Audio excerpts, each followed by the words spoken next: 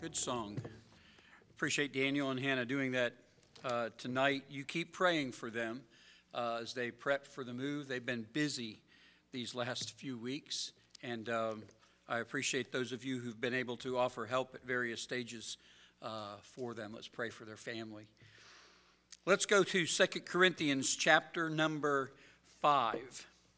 2 Corinthians chapter number 5.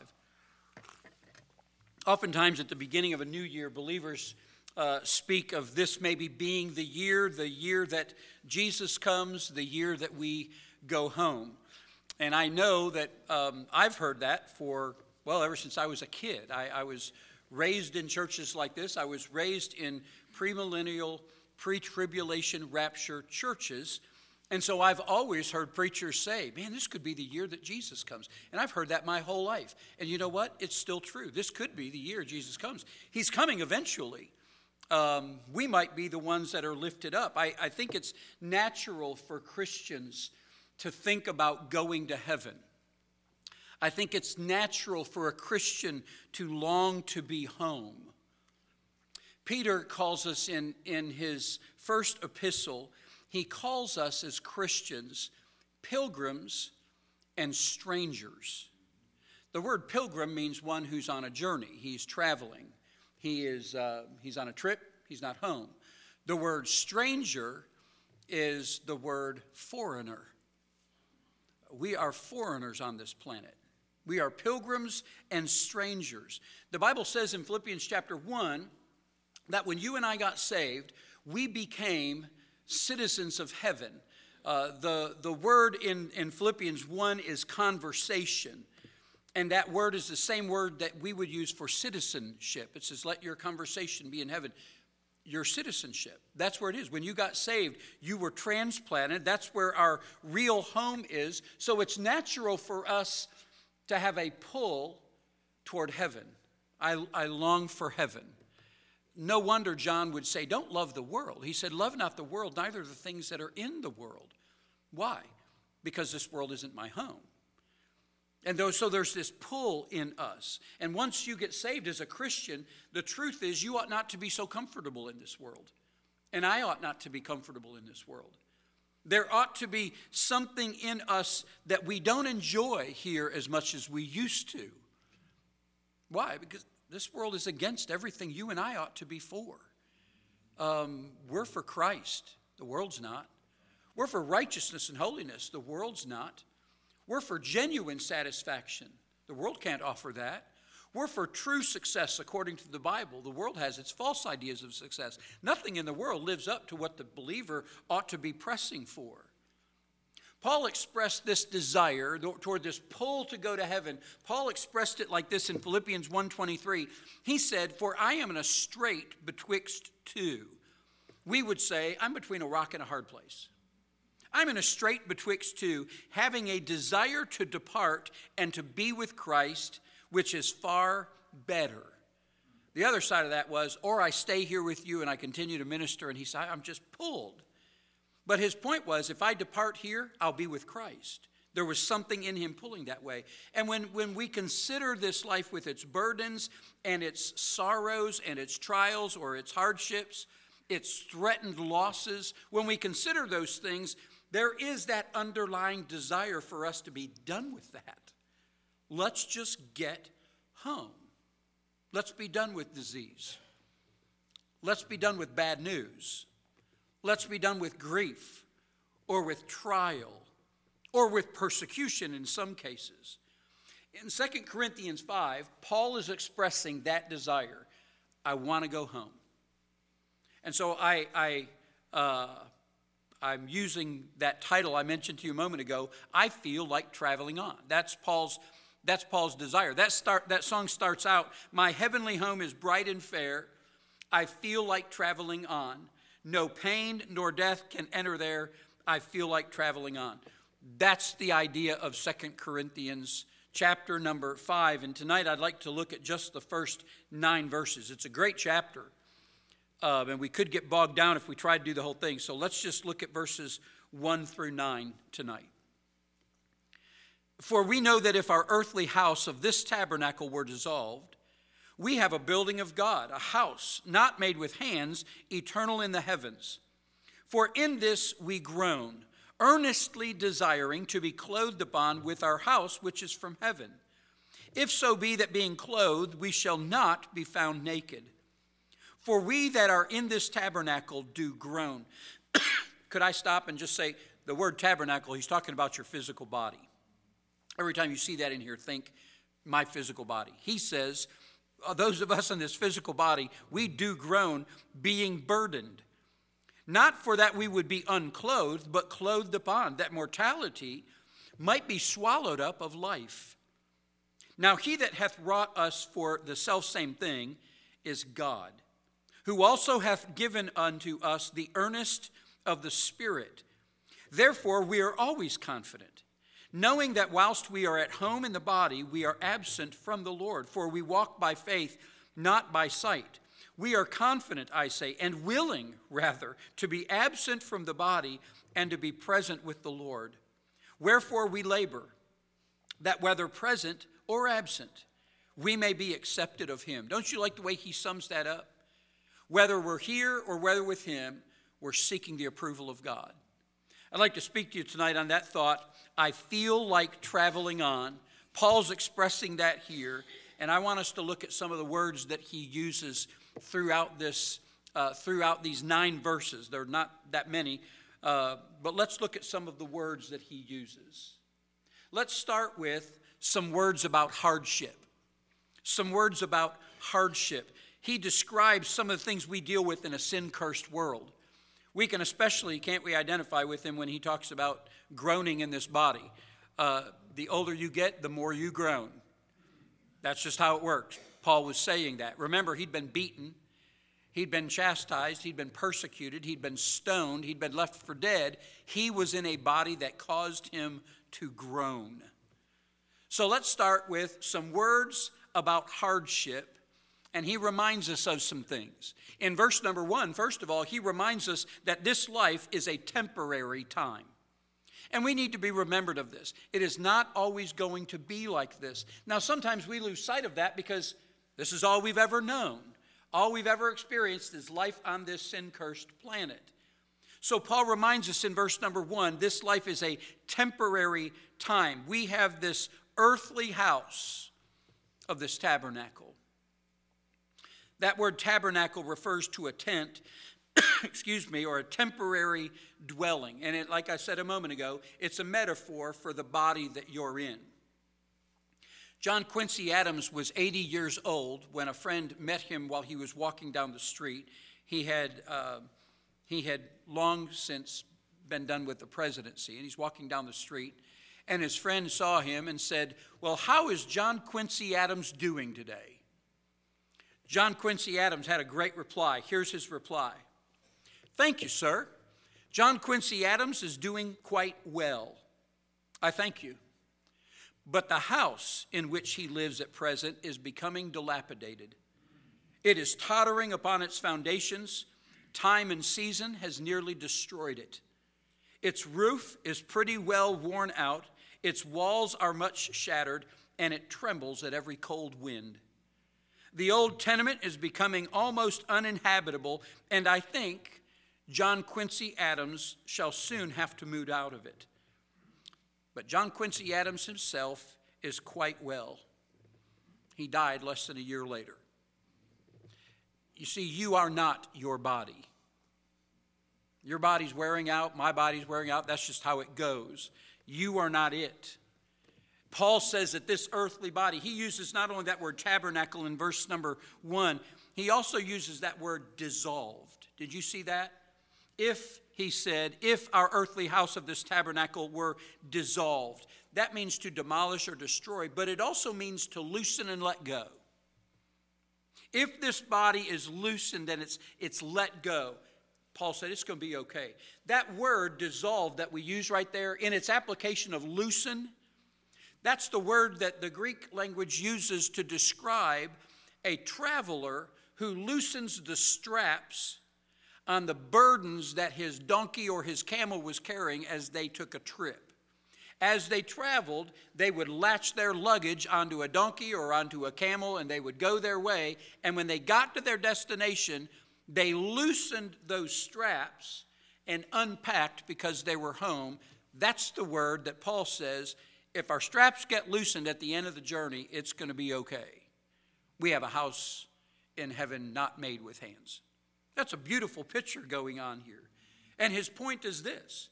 You're on a journey, and this life is a temporary time. You have a mortal body, and I have a mortal body. It will wear out. If you live long enough, it will wear out. They can replace your knees. They can replace Brother David. It's good to see Brother David here tonight, isn't it? You can replace your hips. You can replace shoulders. You can replace all these things. But eventually that body's going to wear out. It's a temporary time in which you and I live. Now, there's a blessing side of that and a burden side of that.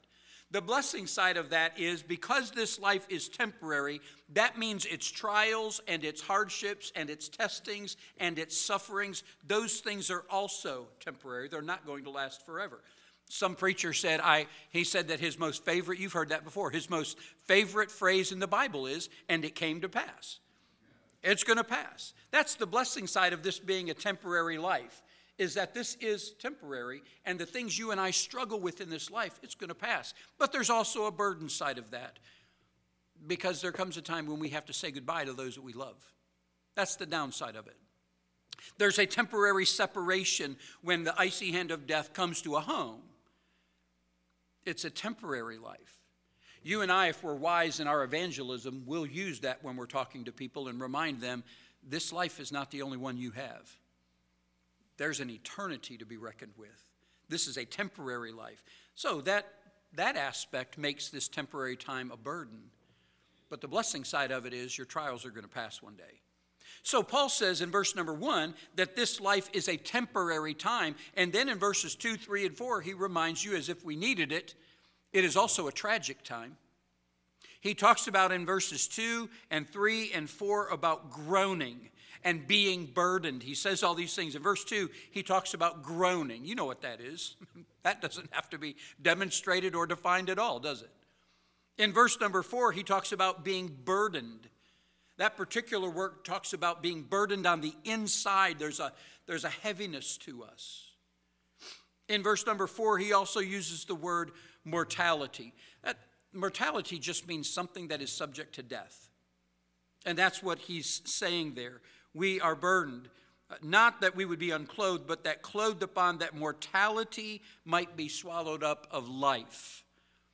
So he tells us that this is a time of tragedy too. There's burden and there's loss, there's mortality to be reckoned with. And that kind of language reminds us of the hardships and the tragedies that we have in this life. You know, soldiers and first responders aren't the only one that suffer from post-traumatic stress or post-traumatic stress syndrome. You and I go through traumas in this life. And following that, there is a measure of post-traumatic stress. Paul's saying that's part of this life. As long as we live in this world, we're going to face hardships. We'll not take the time tonight, but if you're jotting down notes, you can write them down. Job chapter 14 and verse number 1. He talks about man that is born of woman. It's full of trouble, Job said. John chapter 16 and verse number 33. Ecclesiastes chapter 2 verses 22 and 23. All of these verses, Old Testament, New Testament, doesn't matter. Words of a prophet or words of the Savior himself. They all tell us that this life is a tragic time. There are things we're going to face in this world that bring to our hearts hardship. I wrote down some of those things. Disease, infirmity, the results of aging, death, betrayal, all of these things. Like when your associate pastor just quits on you, just up and quits, like that. I love Daniel, don't you? You know, I'll say this really has nothing to do with the tragic time, but I really have appreciated Daniel's willing heart for the last 5.5 years. I just appreciate that in him. So I give him a hard time about quitting on us. I've called him quitter publicly and privately for the last few weeks. All in good humor, but a little bit of truth in there too. There are times when we face things in this life and you can adequately call them tragedy, the loss that you face. This life it's temporary. It's also at times tragic for us. And if you've never experienced tragedy in your life, you'll know it when it comes. You'll know it. Because that heaviness that Paul talks about, where he says in verse number 4, you're burdened, you'll know it. It's a weight, and it's not on your back, it's in your heart, and it's on your mind, and you can't get it gone. Paul says this life is a temporary time. It's a tragic time. He also says in verse number 7, it's a testing time. It's a testing time. God's proving you and I. Did you note that in verse number 7 it says, for we walk by faith, not by sight. We face these things and walk by faith that God will get us through them. And sometimes when we're in the middle of that fight, boy, it's hard to remember that. But he will. We walk by faith. Those trials and tragedies and traumas that come our way, they are preparing us for glory. They are making us more like Christ. He is testing us in all of these things. Trying, as Romans 8:29 says, he's working to conform you and I to the image of his Son. And he's making you and me look more like Jesus and less like ourselves. I can't imagine that if a stone had feelings, I can't imagine that stone would enjoy the chiseling process. But I want you to consider some of the great statues that have been created in history because someone took a hammer and a chisel to a piece of granite and created some beautiful statues. Now, the chiseling process wasn't fun, but an image was being formed through that hard chiseling process. And that's what's going on with you and me. It's a time of testing, and God, the chiseler, the sculptor, he's making you and me look more and more like Jesus Christ until the day that we see him face to face, where John talked about. He said, I know that when we behold him, we're going to be made like him. You're in the process of that. I'm in the process of that right now. It's a time of testing for us. And his goal for every child of God is to make them look like Christ. I read a story recently about a preacher who lost his wife and his children in a tragic fire. The whole family died. And he was walking through town and he was considering whether or not he should even continue in the ministry. Everything coming down on him. And his thought was, how could God, whom I've given my life to, how could he allow something so terrible to happen as this? My wife's gone, my children are gone. He walked past a construction site where a huge cathedral was being built. And it was near completion. And on the inside, they were just finishing off some of the final pieces being put into place. And he saw a mason there. And that mason was on the ground, and he was chiseling. And the preacher looked at him, and he saw he's chiseling out a triangle. He's got a hard piece of stone, and he's cutting it to a triangle. And he asked that guy what he's doing, and he said, I'm down here on the floor working on this piece of stone. I'm trying to cut it into a triangle, but I'm going to fit it right there. And he pointed up, and sure enough, at the top of this cathedral, there's a hole up there that's shaped like a triangle. And he said, you see that little tiny place up there, that little place that's open like a triangle near the roof? He said, I'm shaping this triangle down here. In a minute, I'm going to climb up there, and I'm going to put this there. And God spoke to that preacher's heart right there, and it dawned on him what God was doing down here on this earth was shaping him and getting him ready for life up there. He's conforming you and I to the image of his Son so that when we finally get to see Jesus face to face, and that'll be a great day, when we finally do see him, we will be conformed to fit perfectly in that perfect place that he's preparing for us. Your trials and my trials, church, they're not intended to destroy us. Not at all. That's certainly not why God is bringing them into our lives and allowing them in our lives. He's shaping us. He's making us like Christ. So Paul starts this chapter, and he gives us these words about hardship and the time in which you and I live. But then he jumps ahead and he said, not only are there words here about hardship so that we know what's going on in this life, we're groaning, we're burdened, we have mortal bodies that are struggling. He gives us second some words about hope. With all of these trials or hardships in this life, we are given hope in the Lord Jesus Christ. And he points out some things that you and I have in this hope. First of all, he says we have a comforting hope. Look at verse number 4.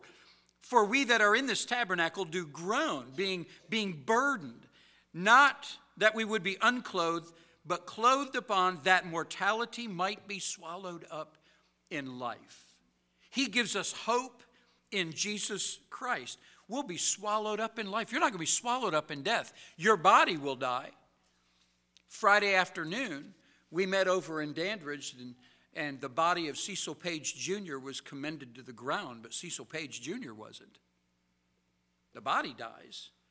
Paul says all of us are going to lay these bodies down. They're going to wear out, but they're going to be raised in a new body eventually. But when you die, you're going to be at home with Jesus Christ. You're going to be clothed in life. Revelation 21:4 says this, that when the end all comes, it says this, the former things are passed away.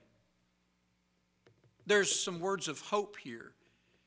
And this hope that we have, first of all, it's comforting. You're in 2 Corinthians chapter 5. If you turn back just a couple of pages, you'll come to 1 Corinthians chapter number 15. In 1 Corinthians chapter 15, beginning at verse number 49, Paul begins to talk about the glories of a new body and a new home. 1 Corinthians 15:49. And as we have borne the image of the earthy, this body here, we shall also bear the image of the heavenly. Now this I say, brethren, that flesh and blood cannot inherit the kingdom of God, neither doth corruption inherit incorruption. Behold, I show you a mystery. We shall not all sleep, but we shall all be changed in a moment, in the twinkling of an eye, at the last trump. For the trumpet shall sound, and the dead shall be raised incorruptible, and we shall be changed. For this corruptible must put on incorruption, and this mortal must put on immortality. That's 53, verse 53. That's saying this is going to happen. It must do this because God's ordained this to happen. So when this corruptible shall have put on incorruption, and this mortal shall have put on immortality, then shall be brought to pass the saying that is written, death is swallowed up in victory. Now in the next book, he's talking about being swallowed up of life. That's what's going to happen. O death, where is thy sting? O grave, where is thy victory? The sting of death is sin, and the strength of sin is the law. But thanks be to God, which giveth us the victory through our Lord Jesus Christ. Therefore, my beloved brethren, be ye steadfast, unmovable, always abounding in the work of the Lord, for as much as ye know that your labor is not in vain in the Lord. Verse 58 needed those preceding verses. Paul telling you and I to be steadfast and unmovable and abounding in the work of the Lord. We needed those preceding verses to tell us this life is not always going to be like this. We're not always going to be mortal. We will put on immortality. God is going to do some things. They're wonderful words of hope. And these hopeful words, first of all, they give us comfort. If you go back to Ecclesiastes 12, we won't turn there, but Ecclesiastes 12, verses 3 through 7, poetically tell us about how our bodies wear down. And it says things like, your strength goes, your teeth go, your hearing goes, your eyesight goes. It's a wonderful chapter. Go back and read it. Great encouragement there. It's going to tank for you is what he's saying. This body is going to wear out. Somebody said, this was good. Somebody said, you know you're getting older when? Ready? You know you're getting older when it takes you longer to rest up than it did to get tired. When most of your dreams are reruns. when you sit down in a rocking chair and you can't get it started. You know you're getting older when you don't care where your wife goes as long as you don't have to go with her. When your knees buckle but your belt won't. You know you're getting older when you sink your teeth into a steak and they stay there. You know you're getting older when everything hurts and what doesn't hurt doesn't work. The fact is, these bodies are wearing out, but Paul says this: take comfort, have hope. Death is going to be swallowed up of life. Mortality is going to be swallowed up in immortality. Corruption is going to put on incorruption. These are comforting words for you and I. The body's going to wear out. It does. Not fun, not enjoyable. It's part of the process. God is teaching through that wearing out process. God is teaching you and I how to better accommodate His grace in our lives. You need grace today that you didn't need 10 years ago. You need grace today that you didn't need 30 years ago. But no matter your trial or stage in life, early or old, healthy or unhealthy, no matter your stage in life or where you're at, God's grace is sufficient. His grace is always bigger. Somebody said people are either coming and going. You know that verse in Scripture says, dust we are and dust we shall return. We're dust. We are either coming or going, but we're just dust. The little boy looked under his bed and he went flying downstairs to his mom. He said, Mom, you remember the preacher the other day said, we're all but dust and we're either coming or going? He said, yeah. He said, I don't know who's under my bed, but they're either coming or going. There's a lot of dust gets found, but you and I, we're dust. One day these bodies, if the Lord tarries, it's ashes to ashes and dust to dust for us. But Paul says that is not a reason to be uncomforted. It's not a reason to lose hope. Your corruption is going to put on incorruption. We have a wonderful, comforting hope in Jesus Christ. But we also have not just a comforting hope, we have a confident hope. We won't read the verses again. We've read them twice so far. But verse 1 and verse 6, pick out some of those words that Paul uses in there. We know. We have. We are always confident. We are confident. He says all of these things. This confident hope that we have, it's not a maybe hope so kind of thing. It's our hope. It's our blessed hope. It's a know so hope. We know, we have, we are always confident. So as a result of this confident hope, you don't have to worry about things working out for us in eternity. You don't have to worry about that. They're going to work out. We have God's word on it, and Hebrews 6:18 says He can't lie.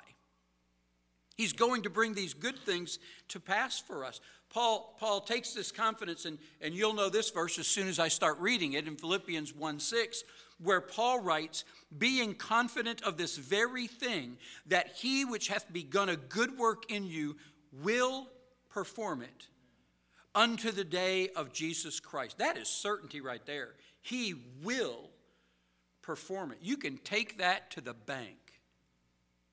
We have a comforting hope, yes, but we have a confident hope as well.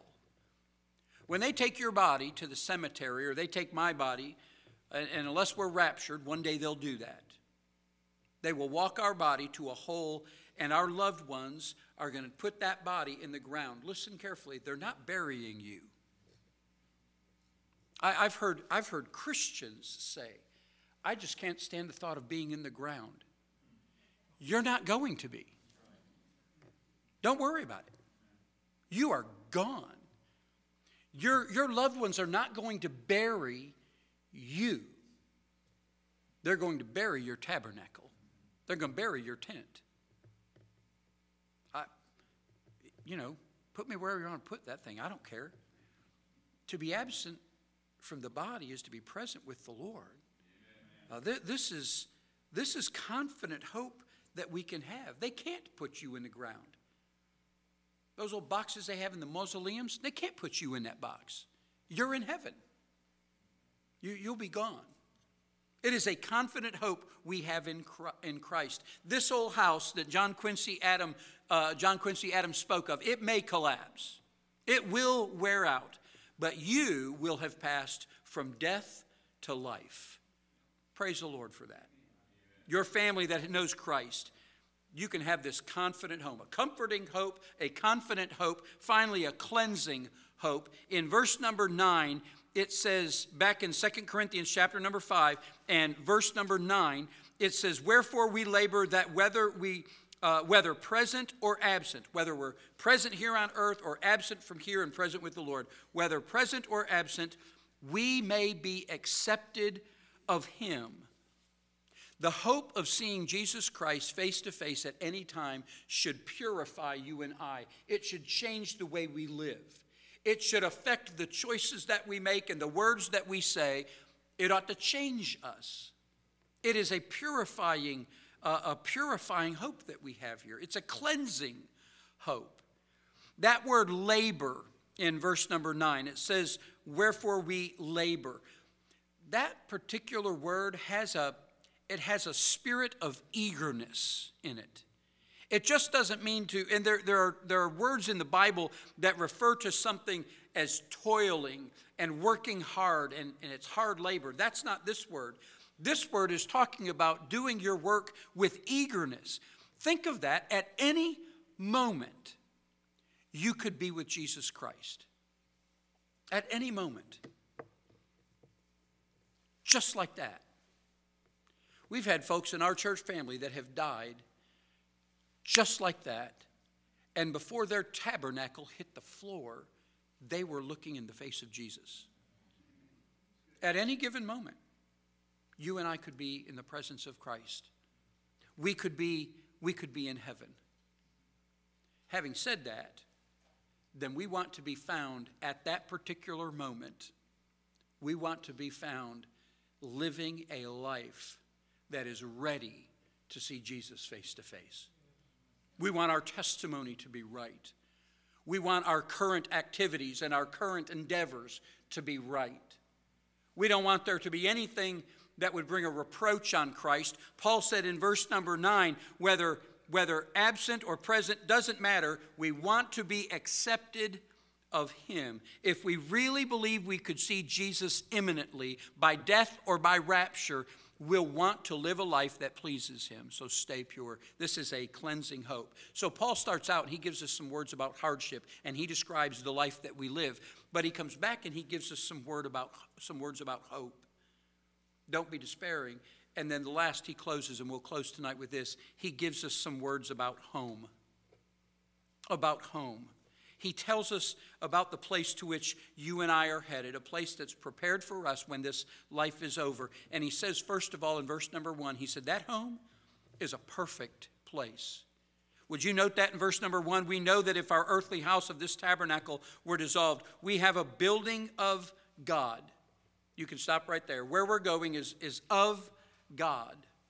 That building of God describes the nature of that place. He is a perfect God, and he's making a perfect place. Everything in this world is tainted by sin. That's what Romans 8:22 tells us. It's all tainted by sin. But none of those defilements that make this world sinful, none of those defilements can make their way into heaven. It is a perfect place. Can I remind you, we just finished our study through Revelation a couple of months ago. Can I remind you what it says? Revelation 21, verse number 27. And there shall in no wise enter into it, heaven, anything that defileth, nor whatsoever worketh abomination, or maketh a lie. So heaven then is a place where defilements and abominations and lies and trials and burdens and sins and diseases cannot exist. No death, no tears, no enemy, no evil, no sadness, no betrayal, no grief, no discouragement. None of those things darken that place. Why? Because a perfect God is making it. The home to which you and I are going is a perfect place, being prepared, according to John 14, being prepared right now. It's a perfect place. Our home is a permanent place. Stay in verse number 1. And the last phrase describes where we're going and what the body we're going to have. it's eternal in the heavens. Our earthly life is temporary. We started out there. And boy, is that not illustrated in Scripture after Scripture? Psalm 103, verses 15 and 16 say this: As for man, his days are as grass, as a flower of the field, so he flourisheth. For the wind passeth over it, and it is gone, and the place thereof shall know it no more. This life is temporary, but our next life is permanent. Our home there is permanent. It's going to last forever. Paul says this. I mentioned this morning, these declarative statements that the Scripture makes. This is a declarative statement here. It will not pass away. It will not fade away. This place is, in Paul's words, eternal in the heavens. Your new body and your new home, eternal in the heavens. Paul's friend Peter agreed with that thought.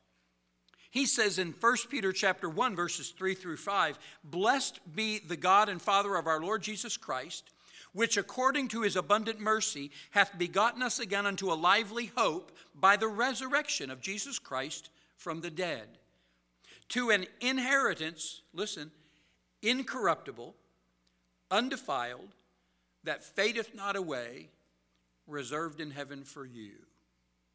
It is a permanent place to which we're going. This is God's word for us. It is a perfect place. It's a permanent place. And in verse number 8, back in our text in 2 Corinthians 5, it is a precious place. Why? Look at verse number 8. We are confident, I say, and willing rather to be absent from the body and to be present with the Lord. Why is it a precious place? Because we're going to see Jesus Christ face to face for the first time.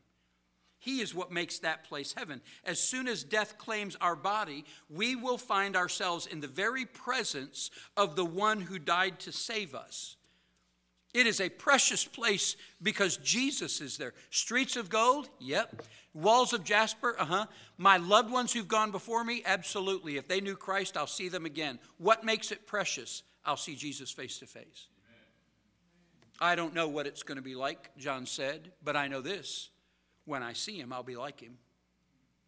It's a precious place that we're going to. You remember that there's another old gospel song, Jesus will be what makes it heaven for me. That's a great line. It doesn't matter if there's streets of gold there. It doesn't matter if there are walls of jasper and gates of pearl and all these. It doesn't matter. What makes it precious is the Lord Jesus Christ. So verse number 8, he says, we are confident, I say, and willing. Paul says, if he wants to take me right now, I'm ready to go. Don't you like that kind of confidence, that kind of anticipation? We are ready, he says, and willing, rather to be absent from the body and to be present with the Lord. Compare that with what he says in Philippians chapter 1 and verse number 8, having a desire to depart and to be with Christ. For Paul, departing this life was synonymous with seeing Jesus. When he thought of departing this life, he didn't think of leaving loved ones behind. He didn't think of seeing loved ones who were already over there. When Paul thought of death, he thought of seeing Jesus. Having a desire to depart and to be with Christ. To be absent from the body and be present with the Lord. He just equated death with being with Jesus. There was no dread in him. He says, for we are confident, I say, and willing, ready to go right now. Man, what a great thought. These are the words Paul gives us when he's writing to the Corinthian church, his second letter to them, and he's writing and he gives these words, and here's the message he's giving. I feel like traveling on. I'm ready and willing right now. Let's go. Getting up a bus, let's go. He is ready right now. There's the Latin word Mediterraneus. That Latin word means, literally translated, middle of the earth. Ancient sailors used to sail in and around the Mediterranean Sea. And they would, when they kept going west in the Mediterranean Sea and they they came far enough west, they would come to what we now call the Straits of Gibraltar.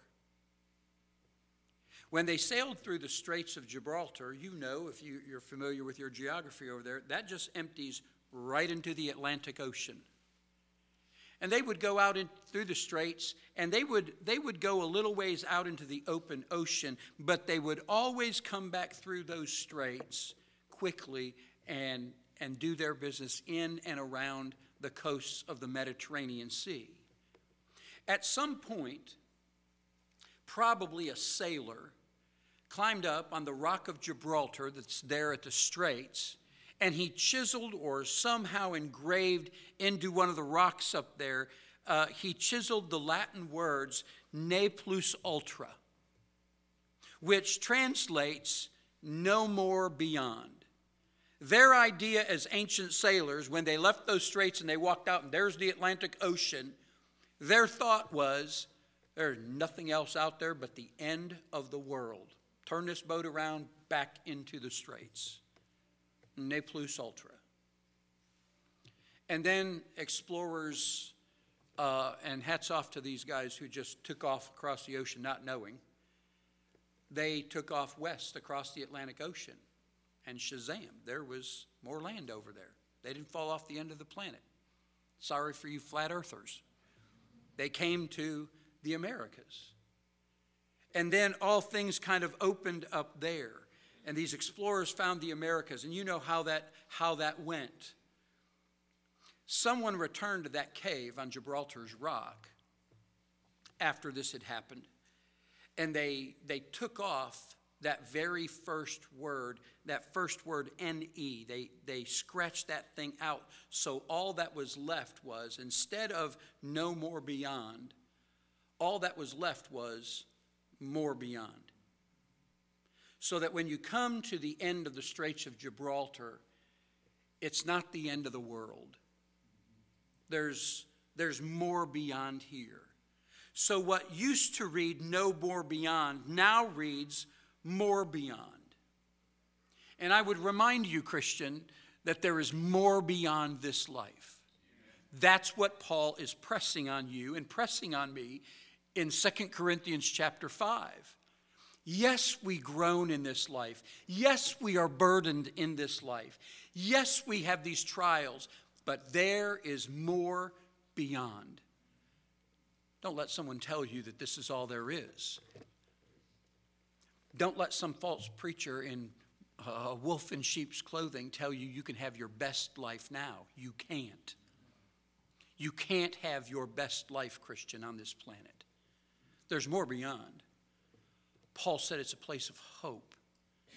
And you can be confident in that hope. And you can be comforted by that hope. There is more beyond for you and I. That is a wonderful, comforting thought. If I were you, I'd go back and I'd read 2 Corinthians chapter 5, maybe the whole chapter, but read that passage, at least that we talked about tonight. Just go back and read that again and be reminded that one day this life is going to pass, and there is so much more for you, where everything's been made right, everything that defiles and is an abomination and that offends and that hurts and that destroys, all of that is going to be eternally gone. That's what God has promised for his children. What a fantastic passage of Scripture. I hope you know Jesus. And Christian, I hope that God's word encourages you through those tough times in your life, through the trials you and I have to face. I hope that you're encouraged by God's promises. This life is not all there is. There is more for you. There's more for me. And what he has. And I know this verse is not in context talking about heaven. But what he has, do you remember that verse that says, eye hath not seen, ear hath not heard what the Lord has for him? I know that's not talking about heaven itself, but it certainly can be applied to that. Amen. It certainly can be. You can't begin, nor can I, to imagine the eternal life that God is preparing for us right now. It's promised to you. And I hope that God's word, the promises in it, carry you through the hard trials you face. the hardships you face, let God's word carry you through. His promises are true and righteous altogether. The Old Testament says his word is true and righteous altogether. That means there's no flaws in it, no falsehoods in it. It's for you. You can trust it. Isn't that a good passage of Scripture? Read it again, 2 Corinthians chapter 5, verses 1 through 9. Read that this week in your private time and see if God won't encourage your heart again in all of that. I'd like to close our service tonight having a special time of prayer with Brother John Yingling. Very early tomorrow morning, 5:30 in the morning, he's taking off from McGee-Tyson Airport. He's heading to the Philippines for 3 weeks, visiting 4 different missionaries, one of whom he has a little more invested in than the other 3. He's going to be visiting, of course, with his daughter Amber, but also seeing Rusty and Lita Ocampo and Knapp and Shirley Donato. Those 2 families our church partners with. They're Filipinos that have ministries in the Philippines. We're looking forward to hearing what John reports back on those. And then also another bio family, the Trout family, are over in the Philippines. And Brother John will get to see them and see a bunch of different works. And so what I'd like to do tonight with our church family is close with a special time of prayer for him and for his family. I'd like you to be in prayer for Nikki while John's gone. Nikki's aunt passed away this week. Her aunt died of dementia, and Nikki and John have her mother living with them who also has dementia. And so right at this time when John's getting ready to leave, certain things are coming in, bringing some concerns to John's heart. And as a church family, what we can do is rally around Nikki and help how we can while he's gone and make sure that their needs are met. But I want to have prayer for John tonight. He's got a lot of traveling to do. He's going to be sitting by people in the plane who knows they may be on that plane just so Brother Yingling can share the gospel with them. A lot of plane miles. And where are they going to go if they don't want to hear it? You see how that works? So let's pray for him tonight. In fact, can we do it like this, John? Would you mind coming? And I'd ask our deacons if you would. Would you come down with Brother John down at this altar? And Nikki, if you want to come with him, you're welcome to. Well, I said that, and there's like no pressure all of a sudden, is there? But if y'all, and deacons, would you just come and get around John and Nikki and join them tonight at the altar? And then the rest of you, let's stand together. We're going to be dismissed in prayer, and we're going to ask God to bless the Yinglings. But I'd like our deacons to gather around them tonight.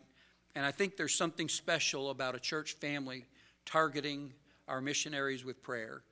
And so let's do that tonight, all right? Let's bow together. Father, it's good to be in your house, and we could never express how grateful we are for the promises in your word that remind us that this life is not all there is. We are looking forward to the more beyond. We can't wait to be in your presence. Until then, Father, we need you and your Holy Spirit to keep us faithful doing what we ought to do.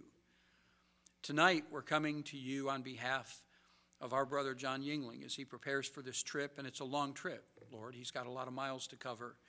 And there are so many aspects of that trip that we are commending into your hand, trusting that you'll do exactly what you want to do, from the traveling that he does and the people that he comes into contact with, to the luggage that he carries. Father, the time he's going to spend with missionaries and with Filipino believers and maybe Filipino unbelievers. And all of those things, Lord, we are commending into your care.